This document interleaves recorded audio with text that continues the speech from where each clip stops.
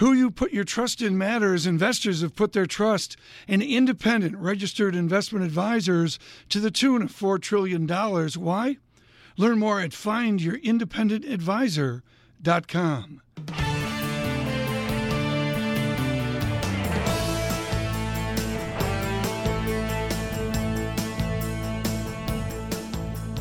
Welcome to the Bloomberg Surveillance Podcast.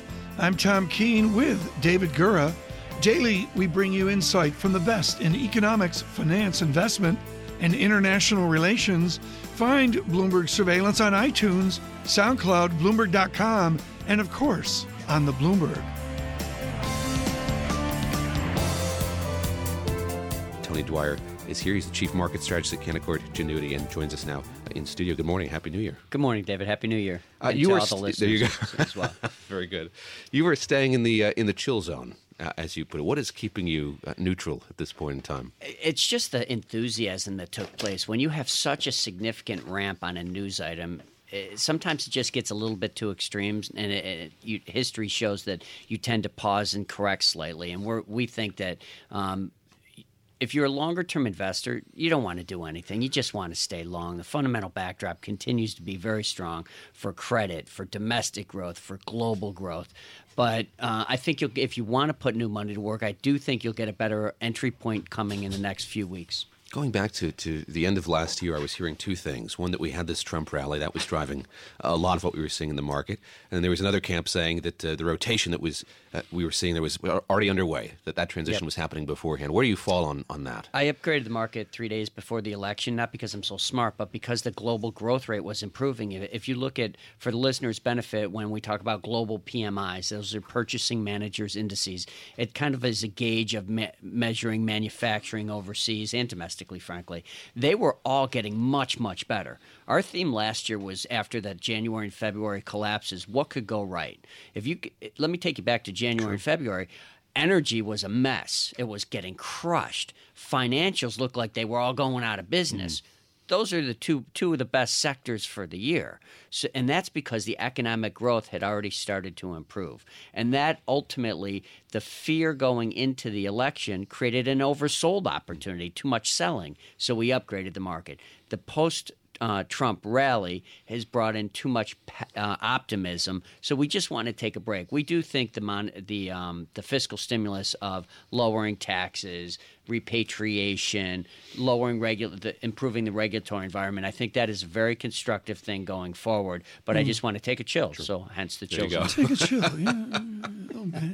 You know, sound advice for all of us. Take a chill. John Tucker, have you ever heard such cool hip talk? Well, he's sporting a goatee. He's got the folks, the Irish. For those of you that can observe this on Bloomberg Radio, Mr. Dwyer is coming here with full beard. You're not shaving till none of your children need money, right? Is that the basis? Is that what this is? I'm going to have a hell of a beard by the time I'm done. You're going to look like Leland Sklar, the acclaimed bass player. Do you care about PE? How quaint. Price to earnings. Do I care? You care about the direction of it, Tom. We have to be very careful to listen to people like me that come on the radio or TV and say that, the market is fairly valued, overvalued, undervalued. Ultimately, it doesn't matter because you can't pick the time.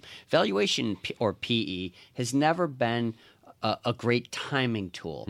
But it moves in trends. So if you're in an uptrend for the price to earnings multiple, you have to, until it changes, make the assumption that it's going higher.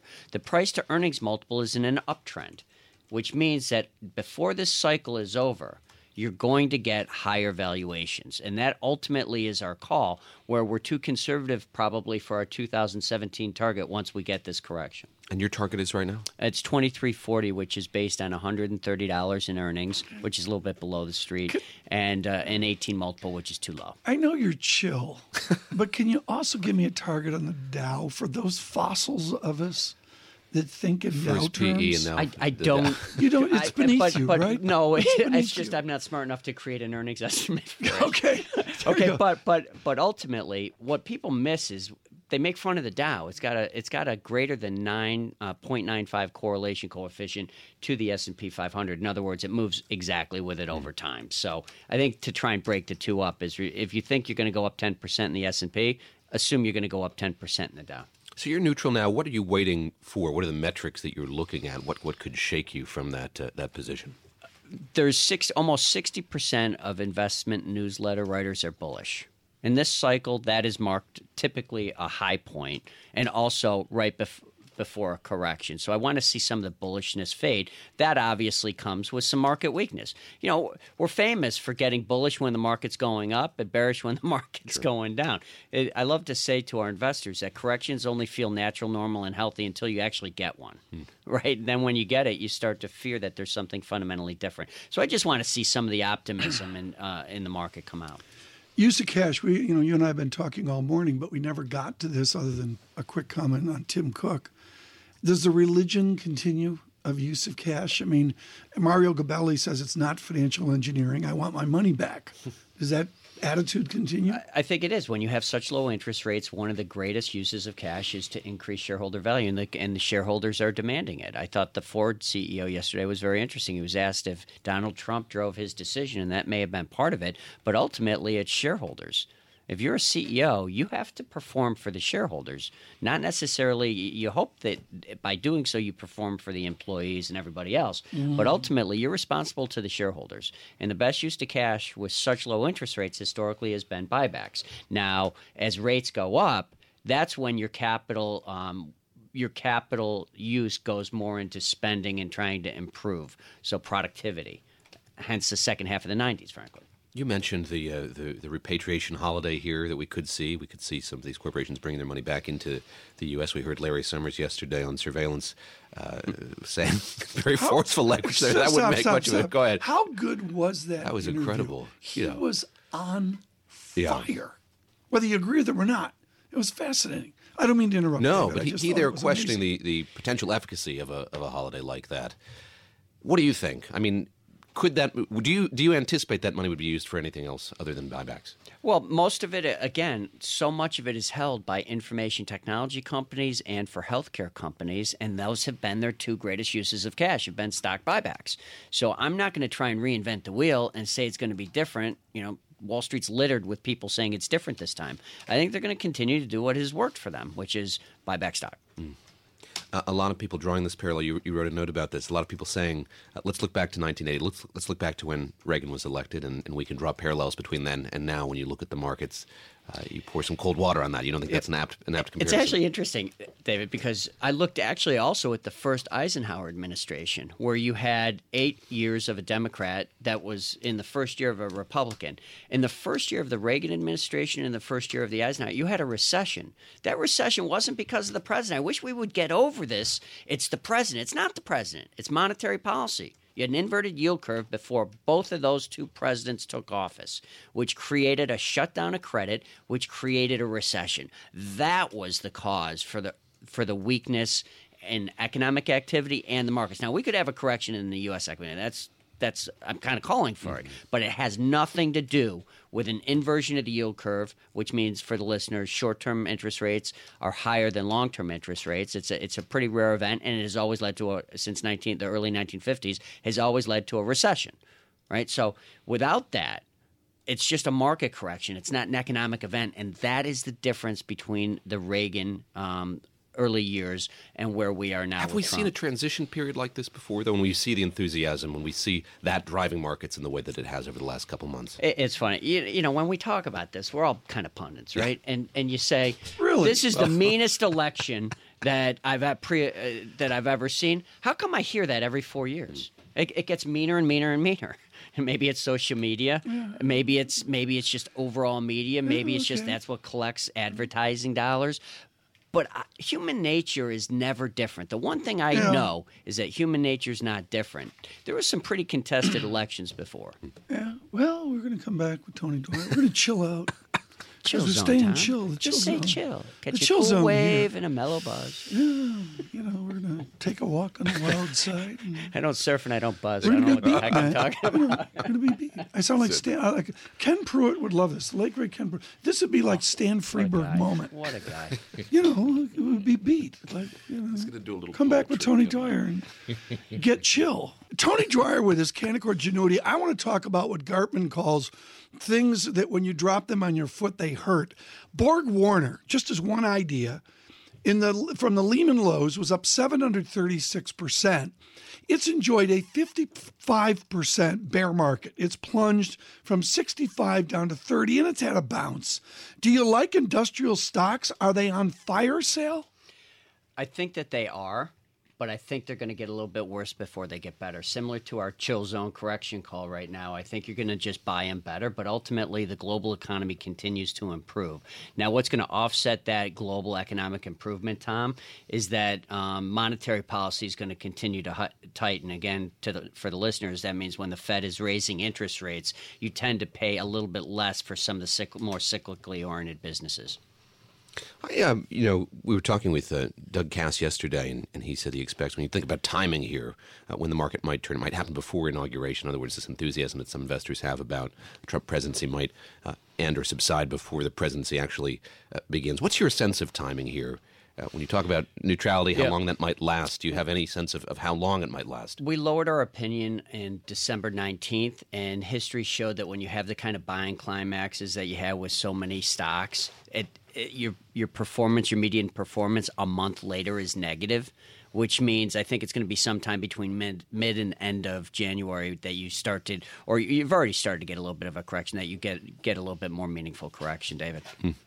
I noted in your most recent note, you said that it's all about credit. We're going to be talking with George Boyer here in a little bit about bonds and corporate credit as well. But explain that facet of your thesis, if you would.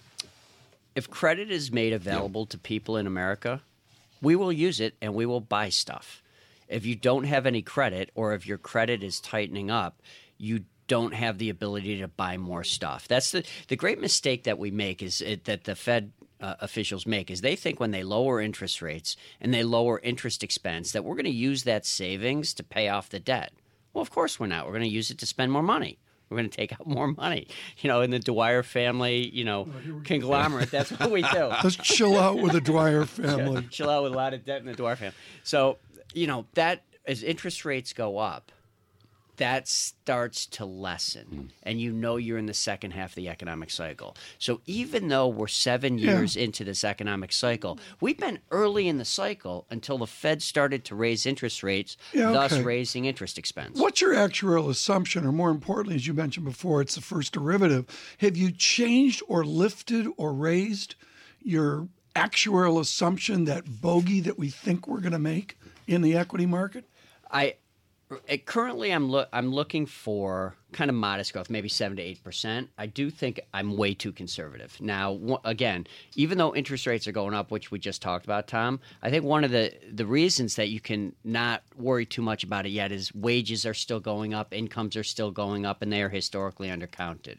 So I think the economic improvement and the earnings improvement that you're going to get out of the S&P is going to offset some of this monetary tightening. 2001, 2002, that moment, I'm sure you remember it, where they came out and they said, oops, we got the profit estimates wrong. Yeah. Remember, they got 98, 99, 2000 all wrong. Yep. Are we at risk of that again, where they go, oops, we got profits 100%. Wrong? 100%. Once you, and again, for the listeners' benefit, all of this is terrific stuff, but what... Oh, great. There's so one you're indicator, translating what I just said. There's one indicator that you have to pay attention to, and it's the yield curve, because that's what makes a bank lend to people, or a financial institution lend to people, is if they can make money on it.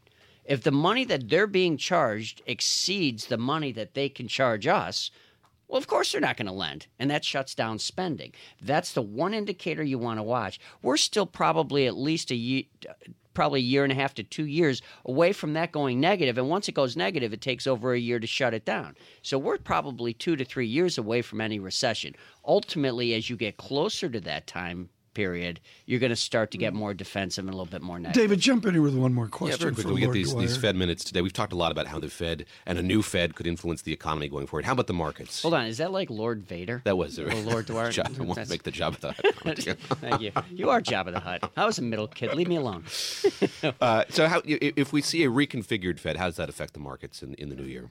I think a reconfigured Fed, again, I don't think it's the configuration of the Fed. I think it's inflation, and what you're getting is economic.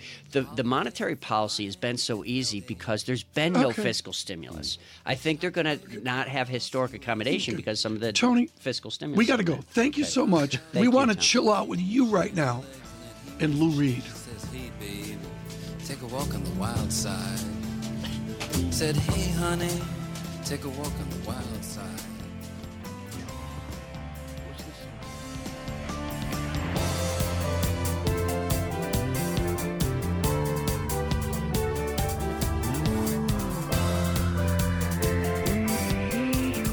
And piping in on the phone line, Evan Medeiros of Eurasia Group. That was great, David, yesterday at Eurasia Group, wasn't An incredible lineup of guests, great hospitality there as well, an incredible report, too, which is now available. The Eurasia Group has it out for public consumption. Why don't you bring in Evan here on Korea, China, and 8 other worries I don't remember. Yeah, there were 2 of them in specific focus, one on China, one on North Korea. Evan Medeiros, Managing Director for Asia at Eurasia Group. Great to speak with you here.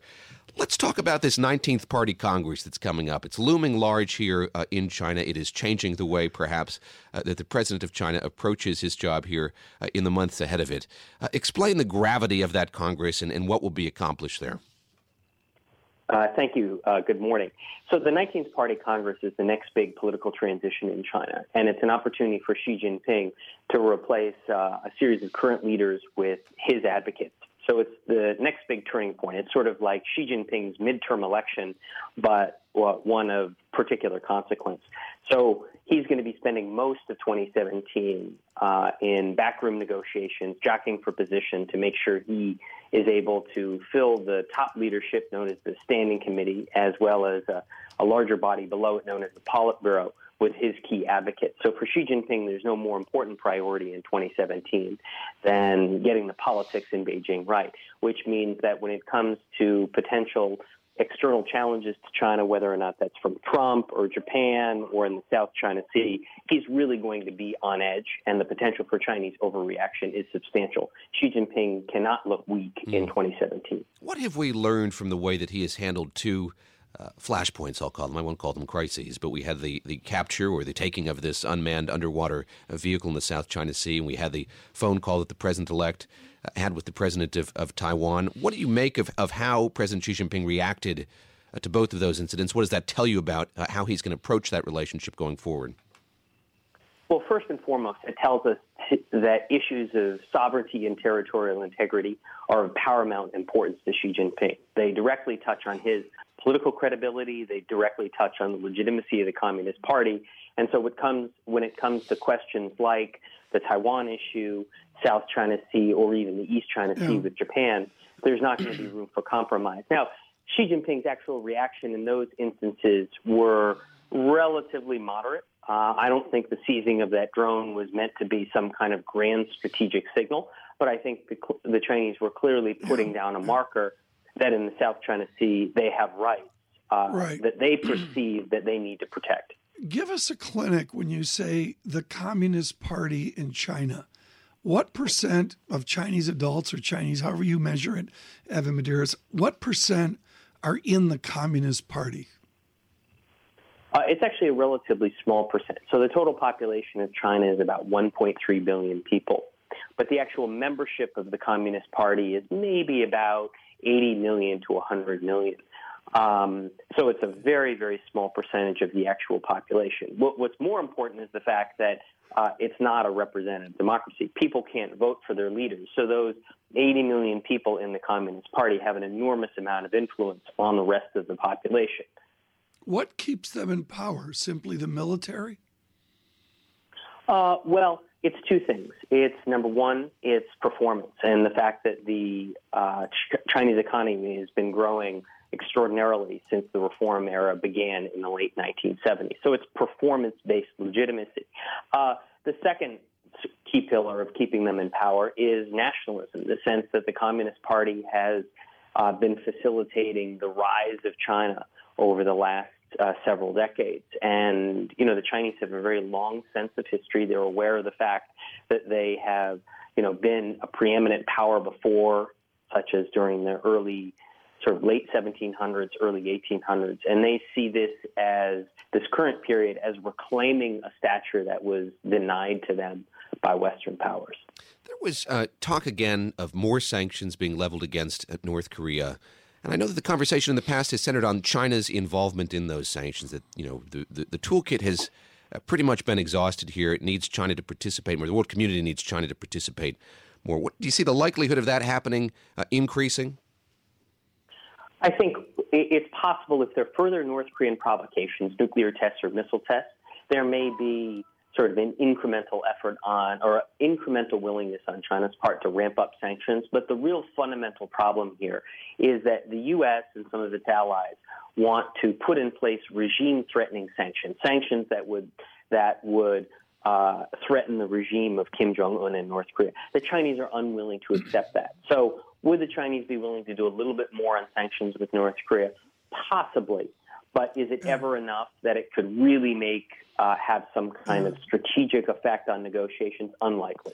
Your advantage, Evan, is you speak to tons of people about Greater Asia. How do they question you about our president-elect? How do they frame their curiosity, their interest, their criticism, their support of President-elect Trump? It's a great question. A few issues come up when I speak with Asian policymakers and Asian business leaders. Number one, does Trump care about Asia? They really wonder whether or not Trump is going to be as committed and involved in Asia as President Obama was. Regardless of whether or not you think the pivot strategy was successful, Obama's track record is substantial in his engagement in Asia. And they say Trump looks very domestically focused to the extent that foreign policy is an issue. They say, isn't he going to be focused on ISIS?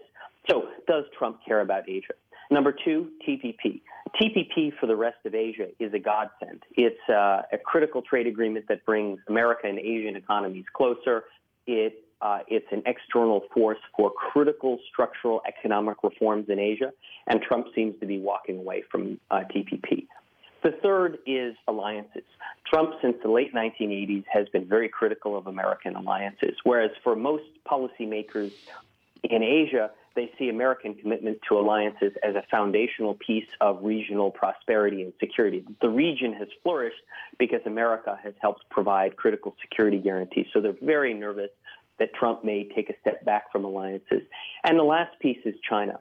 Look, no Asian policymaker or business leader wants China to dominate Asia, but none of them want to be drawn into a U.S.-China conflict.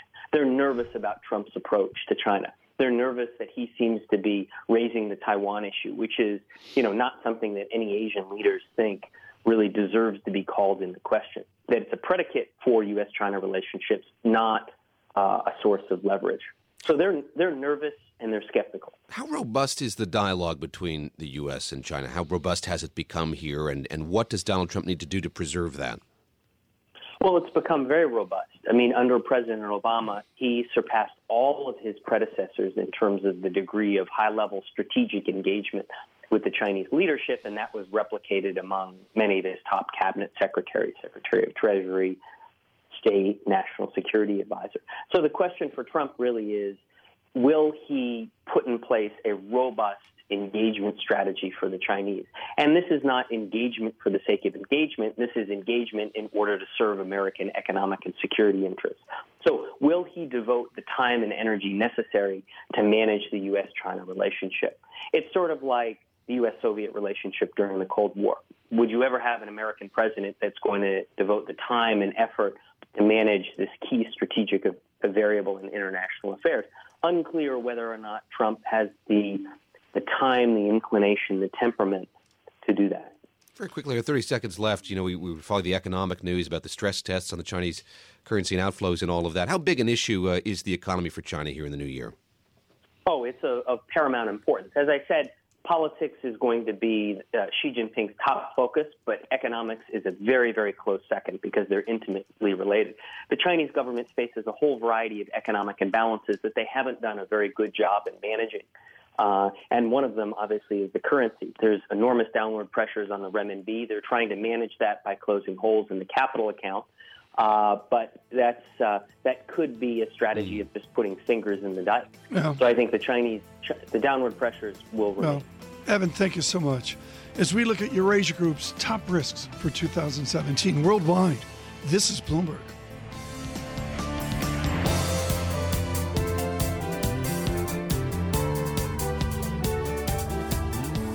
Who you put your trust in matters. Investors have put their trust in independent, registered investment advisors to the tune of $4 trillion. Why? They see their role as to serve, not sell. That's why Charles Schwab is committed to the success of over 7,000 independent financial advisors who passionately dedicate themselves to helping people achieve their financial goals. Learn more at findyourindependengadvisor.com.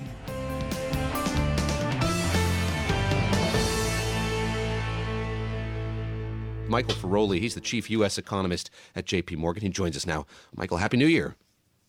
Same to you, David. Were you among those surprised by the dot plot, surprised by the forecast here for 3 rate hikes in the new year? Yeah, a little bit. Though in hindsight, I guess one could reconcile that move, again, with the move you saw in the unemployment rate in November. So in hindsight, maybe it does make sense, but we thought they were going to be a little more cautious, just given that the dollar had moved up quite significantly going into the December meeting, and we thought that might temper any sort of inflationary concerns they may have given the tightening in the labor market.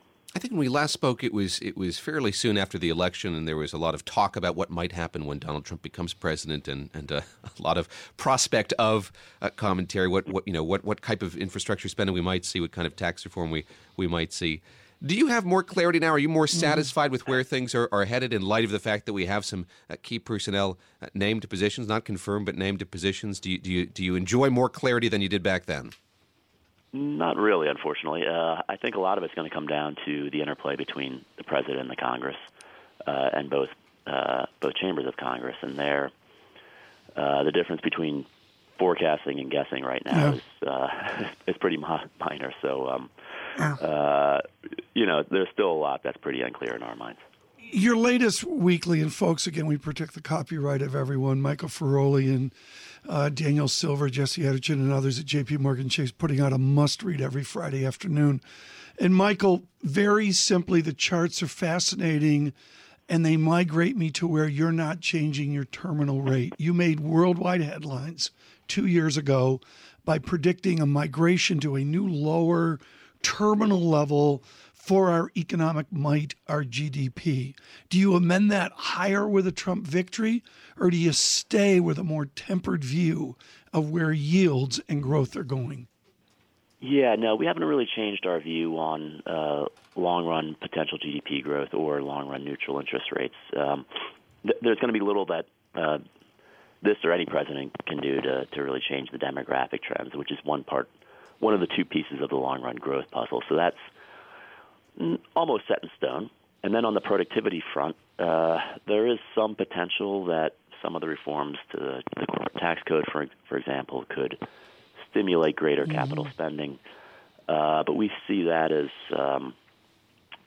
really pretty modest in terms of the impact. And as we look at the fourth quarter, it looks like we're going to have another disappointing productivity quarter. And I'd like to say I'm revising things higher, but I just don't think that's most likely. You lead your weekly report with consumption, and it's just remarkable where real consumption is just vaporized back to lower levels. Do you stay with that? Is the American consumer flat on their back? Well, so I guess I would characterize it a little bit differently, which is that we had a kind of a surprising surge in consumption in the second and third quarters, and it looks like some of that may have been a delayed response to the decline in energy prices that was experienced in prior quarters. So the saving rate went up as energy prices went down, and then as consumers started to, I think, basically bake into their budgets these lower energy prices, you saw saving rates go back down. But I think we're settling back into more trend-like growth in consumer spending now. David Gura, I've just gone and I've done something I should not do. For the first time this year, I've looked at the dots chart. Michael Feroli, what does it signal to you that instantly the market vigilantes and the Fed are on the same page, essentially out, I'm going to call it 18 months? Well, there have been times in the brief history of the dots where the market's been above or below where the Fed is, and now they happen to be aligned. We'll see how long that lasts. they shouldn't always be perfectly aligned. And, Right. I think this is Okay. David, I know we want to get to Michael Feroli on jobs, but I really have to carry this forward. I was mentioning the wonderful Quartz article, a chemical imbalance in the brain could be causing people to exercise less. Yes. Great tweet in from Imelda in Manila. Agree, you have too much martinis, thus the imbalance. I'd like to thank Well, some like of us Imelda for that observation this morning. Thank What's you. the shoe count up to? Akshat Rathi of Quartz for a chemical imbalance in the brain could be causing people to exercise less. We got a chemical imbalance. We love Jobs Day, don't we, David? Absolutely. Michael Feroli with us, Chief U.S. Economist at J.P. Morgan. Let's look ahead to Jobs Day here, Michael, and I wonder how close we are in your estimation to full employment. Does the term retain the significance that it did when we see unemployment here at 4.6%? I think we are at, if not beyond, full employment. And I think when we talk about NAIRU, we have to remember what the A is in NAIRU, which is accelerating, and wages may be low, but they are accelerating. And so I think there's a case to be made that we may be below NAIRU in terms of the unemployment rate, because we have seen, in many measures, some decent acceleration in the last 6 months. I asked you what you're going to be looking for in the minutes today. How about when those reports come out on Friday? Are you going to be looking principally participation at wage growth? What's of most interest to you right now? I would probably say the unemployment rate. The overall? Yeah, the unemployment rate, because that fell so much in November from 4.9% to 4.6%. So much so that we and consensus are looking for a little bit of a retracement to 4.7%. So that will be whether or not that actually occurs, and the degree to which I think is going to be pretty interesting for thinking about the Fed. Michael, you are esteemed for your market and a linkage to academic economics through your Booth School Chicago. My first paper to read this year, which I should have read last year, folks, is Lawrence Katz and Alan Kruger, The Rise and Nature of Alternative Work Arrangements in the United States. Many have quoted this paper, including great work by Zero Hedge. Michael Feroli, help me with Alan Kruger's gig economy. Is it really just a smokescreen for part-time America? So I think it depends on which measure in the jobs number we're looking at. But I think ultimately, when it comes to kind of linking this back to things that your listeners may be interested in, I think it really matters for wages, and so that's why I think another number we're going to keep an eye on Friday is that average hourly earnings number. We're disappointed quite a bit. But where are benefits? I mean, come on. The distinction here, Michael Feroli, the distinction between full-time and part-time comes down to the plug-in of benefit cost, right? Partly, yes. And that's why, I think we do not just want to focus solely on one measure of wages. That's why I think the ECI and the ECEC are also things we got to keep an eye on. But, I think when we look at part-time employment, there are a number of issues here, one of which is the ACA and the degree to which that may be incentivizing employers to limit the hours of employees for reasons of benefits, as you mentioned. So, and how that changes actually as we look at the new year with possible changes to the ACA. I think that's another one of the wild cards we talked about earlier in the program about thinking about the agenda this year. But this is critical, folks. Alan Kruger and Larry Katz go back to Ronald Coase, the esteemed Nobel laureate, in 1937. Talking about the dynamics of our labor economy, Michael Feroli. The answer is all that economics, which you and I learned in school, has been overwhelmed by technology. Is technology driving us to a permanent part-time America? Well, so the interesting thing here is that if you look at the overall share of part-time employment as a share of overall employment, it hasn't really changed. I agree. Yes, I agree. Decades. And what's changed here is the share that is part-time for economic reasons versus for non-economic reasons. And even that is actually not that large. So I think when we look at the overall share of part-time, it's we haven't really seen a sea change. There's obviously some very tangible examples with ride-hail services, but I think when you look at the hard data, we don't see. This is critical, folks. This is going to be a theme, David, for us for 2017. And Dr. Feroli's correct. The math shows it's actually pretty good data. I don't hear that from our listeners. That's my point. David? Well, let's talk a bit more about the data and the robustness of it. We've had Alan Kruger from Princeton on here before. Of course, he's done a lot of research on the gig economy and on part-timeism. How good is the data as you see it? And sort of what do we need to get a better read on the part-time aspect of the economy? Well, I think the data is as good as it's ever been. And I think, most of the data we look at is going to come from that. As you know, on Friday when we get the jobs report, it's really two different reports. One is a survey of businesses and one's a survey of individuals and households.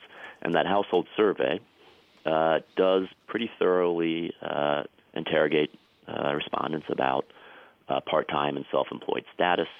And these are, figures that have been, at least for the self-employed, consistently asked in a pretty rigorous manner going back over a decade. So I think these numbers are never going to be perfect, but I think as far as they go, and by international comparisons and by comparisons with more ad hoc private surveys, I think these are actually pretty decent data.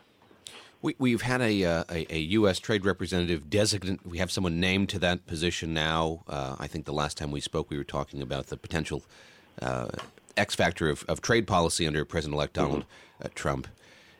Is that still your the biggest concern for you here when you look at the potential for Donald Trump's economic policy going forward? Is it still trade? In terms of downside risk, yes. And just because the wild card is so unknowable, we can't really look to recent history for examples of large-scale increases in tariffs, retaliatory sort of trade wars, and so it is really something that remains by far the biggest, I think, downside risk, at least when we think about the year or two ahead. Michael Feroli, thank you so much. And again, congratulations on your work on the terminal rate of our economic growth rate over the last few years, Mr. Feroli, with J.P. Morgan. Jobs Day on Friday, David Gura. You'll be in the hub of the universe, right? You're going to be... It's upon us. Yes. I mean, it's always sudden, the first Friday of January. Yeah.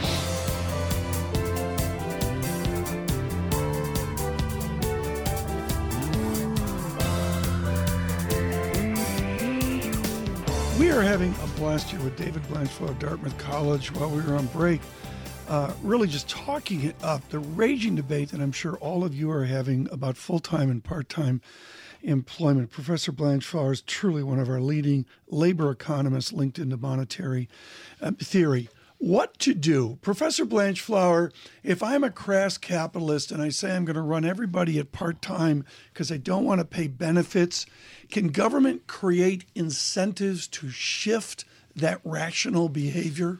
Well, of course they can. Obviously, there are issues on the supply side. If there is, if you like, a cut point which says if somebody works 15 hours, then you don't have to pay health insurance, and if they went to 16, you do. These kind of turn points are not good. That's the kind of regulatory changes that can actually help. On the one hand, employers don't want to offer more hours, but because of a lack of demand, hear what I said, a lack of demand, the U.S. economy well away from full employment, there's not enough alternative jobs. Come on, the unemployment rate, what's the unemployment rate, David? 4.6? 9.3. Sorry, out of place. I mean, I'm a U6 guy. Okay, I'm lost. We just had three numbers. John Tucker, do you want to weigh in with a number for the unemployment rate? I have a job, and that's really good. 100%. I'm going to go with as the labor economist. It would be perfectly reasonable in the last 100 years to look at the employment rate. So I'm going to look at the employment rate, which is now about 3 percentage points below where it was in 2008 at the start. If you just do the calculation, take 63 against 60, you do 63 over 60 times the employment number, you get a number like 9 million jobs. We're 9 million jobs down below where we would be if we got the employment rate back to where it was. That looks awfully to me to be cyclical. I mean, the story in a way is the Fed and everybody says we're at full employment. Why were all these people hurting? Why is everybody hurting in the heartland? Why are we seeing all these people objecting? I think completely misunderstanding the labor market. The U.S. economy is a long way from full employment. My guess is about 9 million jobs away. We were at Eurasia Group yesterday talking about top risks for the year ahead, and one of them was about Silicon Valley, the relationship between Washington and Silicon Valley. We saw the footage of various CEOs sitting around the table with Donald Trump a few weeks back. And yes, the focus there was on security and privacy and all of that, but it was also on jobs. What more can tech companies, can Silicon Valley do to improve the situation of those who are out of the workforce now? Well, do they bear responsibility for training, or is that something that has to be done at the state or the federal level? Firms complain often that they can't get adequate, skilled, trained manpower. Well, obviously, some of the story is that they cut that in 2008. So they're paying the price of closing their training programs. Now, obviously, I talk about a lot about the level of demand, but you're completely right that government can give incentives to firms to hire people and lower the relative price of labor. So obviously, there are capital incentives. If you can put in technology, but if the government was to make the relative price of labor lower, then the effect of technology would be less. I was on a reporting trip a while back in Hickory, North Carolina, former furniture-making capital of the country. Google has come in, built a data center, and is working in concert with community colleges to train students who can then go work at the facility they've built there. You're at Dartmouth College. I'm sure many of your graduates are going to work at Google. But what's the role of community colleges, a level beneath that, in training now? Are they being harnessed in the way they should be to train people? Is this the model here? Is the corporate community It's a great model? question. I mean, I think if you were to compare, let's say, a country that's very good at training young people, Germany, essentially what Germany has is an apprenticeship program, I mean, a huge one across all kinds of sectors, and they make use of this community college equivalent. It looks to me that these places are underused compared to elsewhere. I mean, it's about trying to create the transition from school to work. Right. And if you don't make that transition early, you may never make it. So the idea of, we were just talking about, Andrew Cuomo talked about trying to get people coming into New York community colleges if their parents earn less than $125,000. That's the rule to get financial aid to come to Dartmouth. So obviously, I think there's a huge place for these colleges. And in a way, what you have to do is get a partnership with firms so that people can go in and out of these places. But at the end, there's a promise of a good job. That's what the Germans do. Long apprenticeship programs. People don't take much money, but there's a promise at the end of a good job. And that promise is something that people will kind of partake of. You're writing a new book. Yeah. Focus here on the labor market.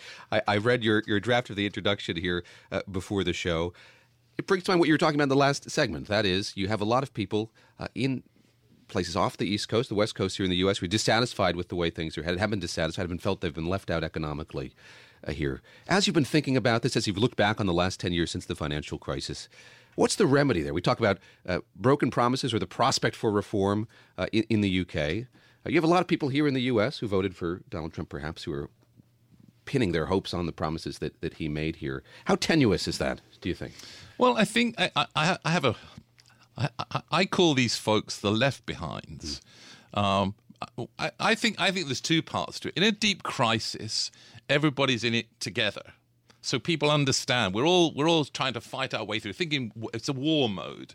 And then as you come out, some people start to do well, and the others are left behind. Relative things matter, and the problem is that how are we going to fix the heartland? I mean, the big part of my story is, yes, the labor market is a major issue, but now we have this huge issue in the heartland of America where we have the death rates of white non-Hispanics between the ages of 35 and 54 that are rising. They're falling in every other country in the world. We have a huge social crisis that's going on. They've been left behind.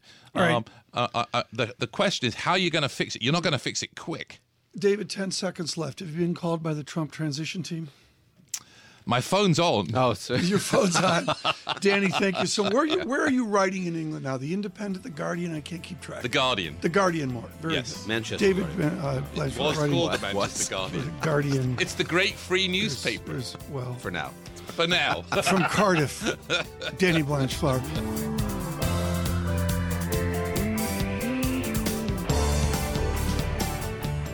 Thanks for listening to the Bloomberg Surveillance Podcast. Subscribe and listen to interviews on iTunes, SoundCloud, or whichever podcast platform you prefer.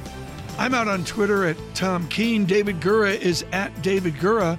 Before the podcast, you can always catch us worldwide on Bloomberg Radio.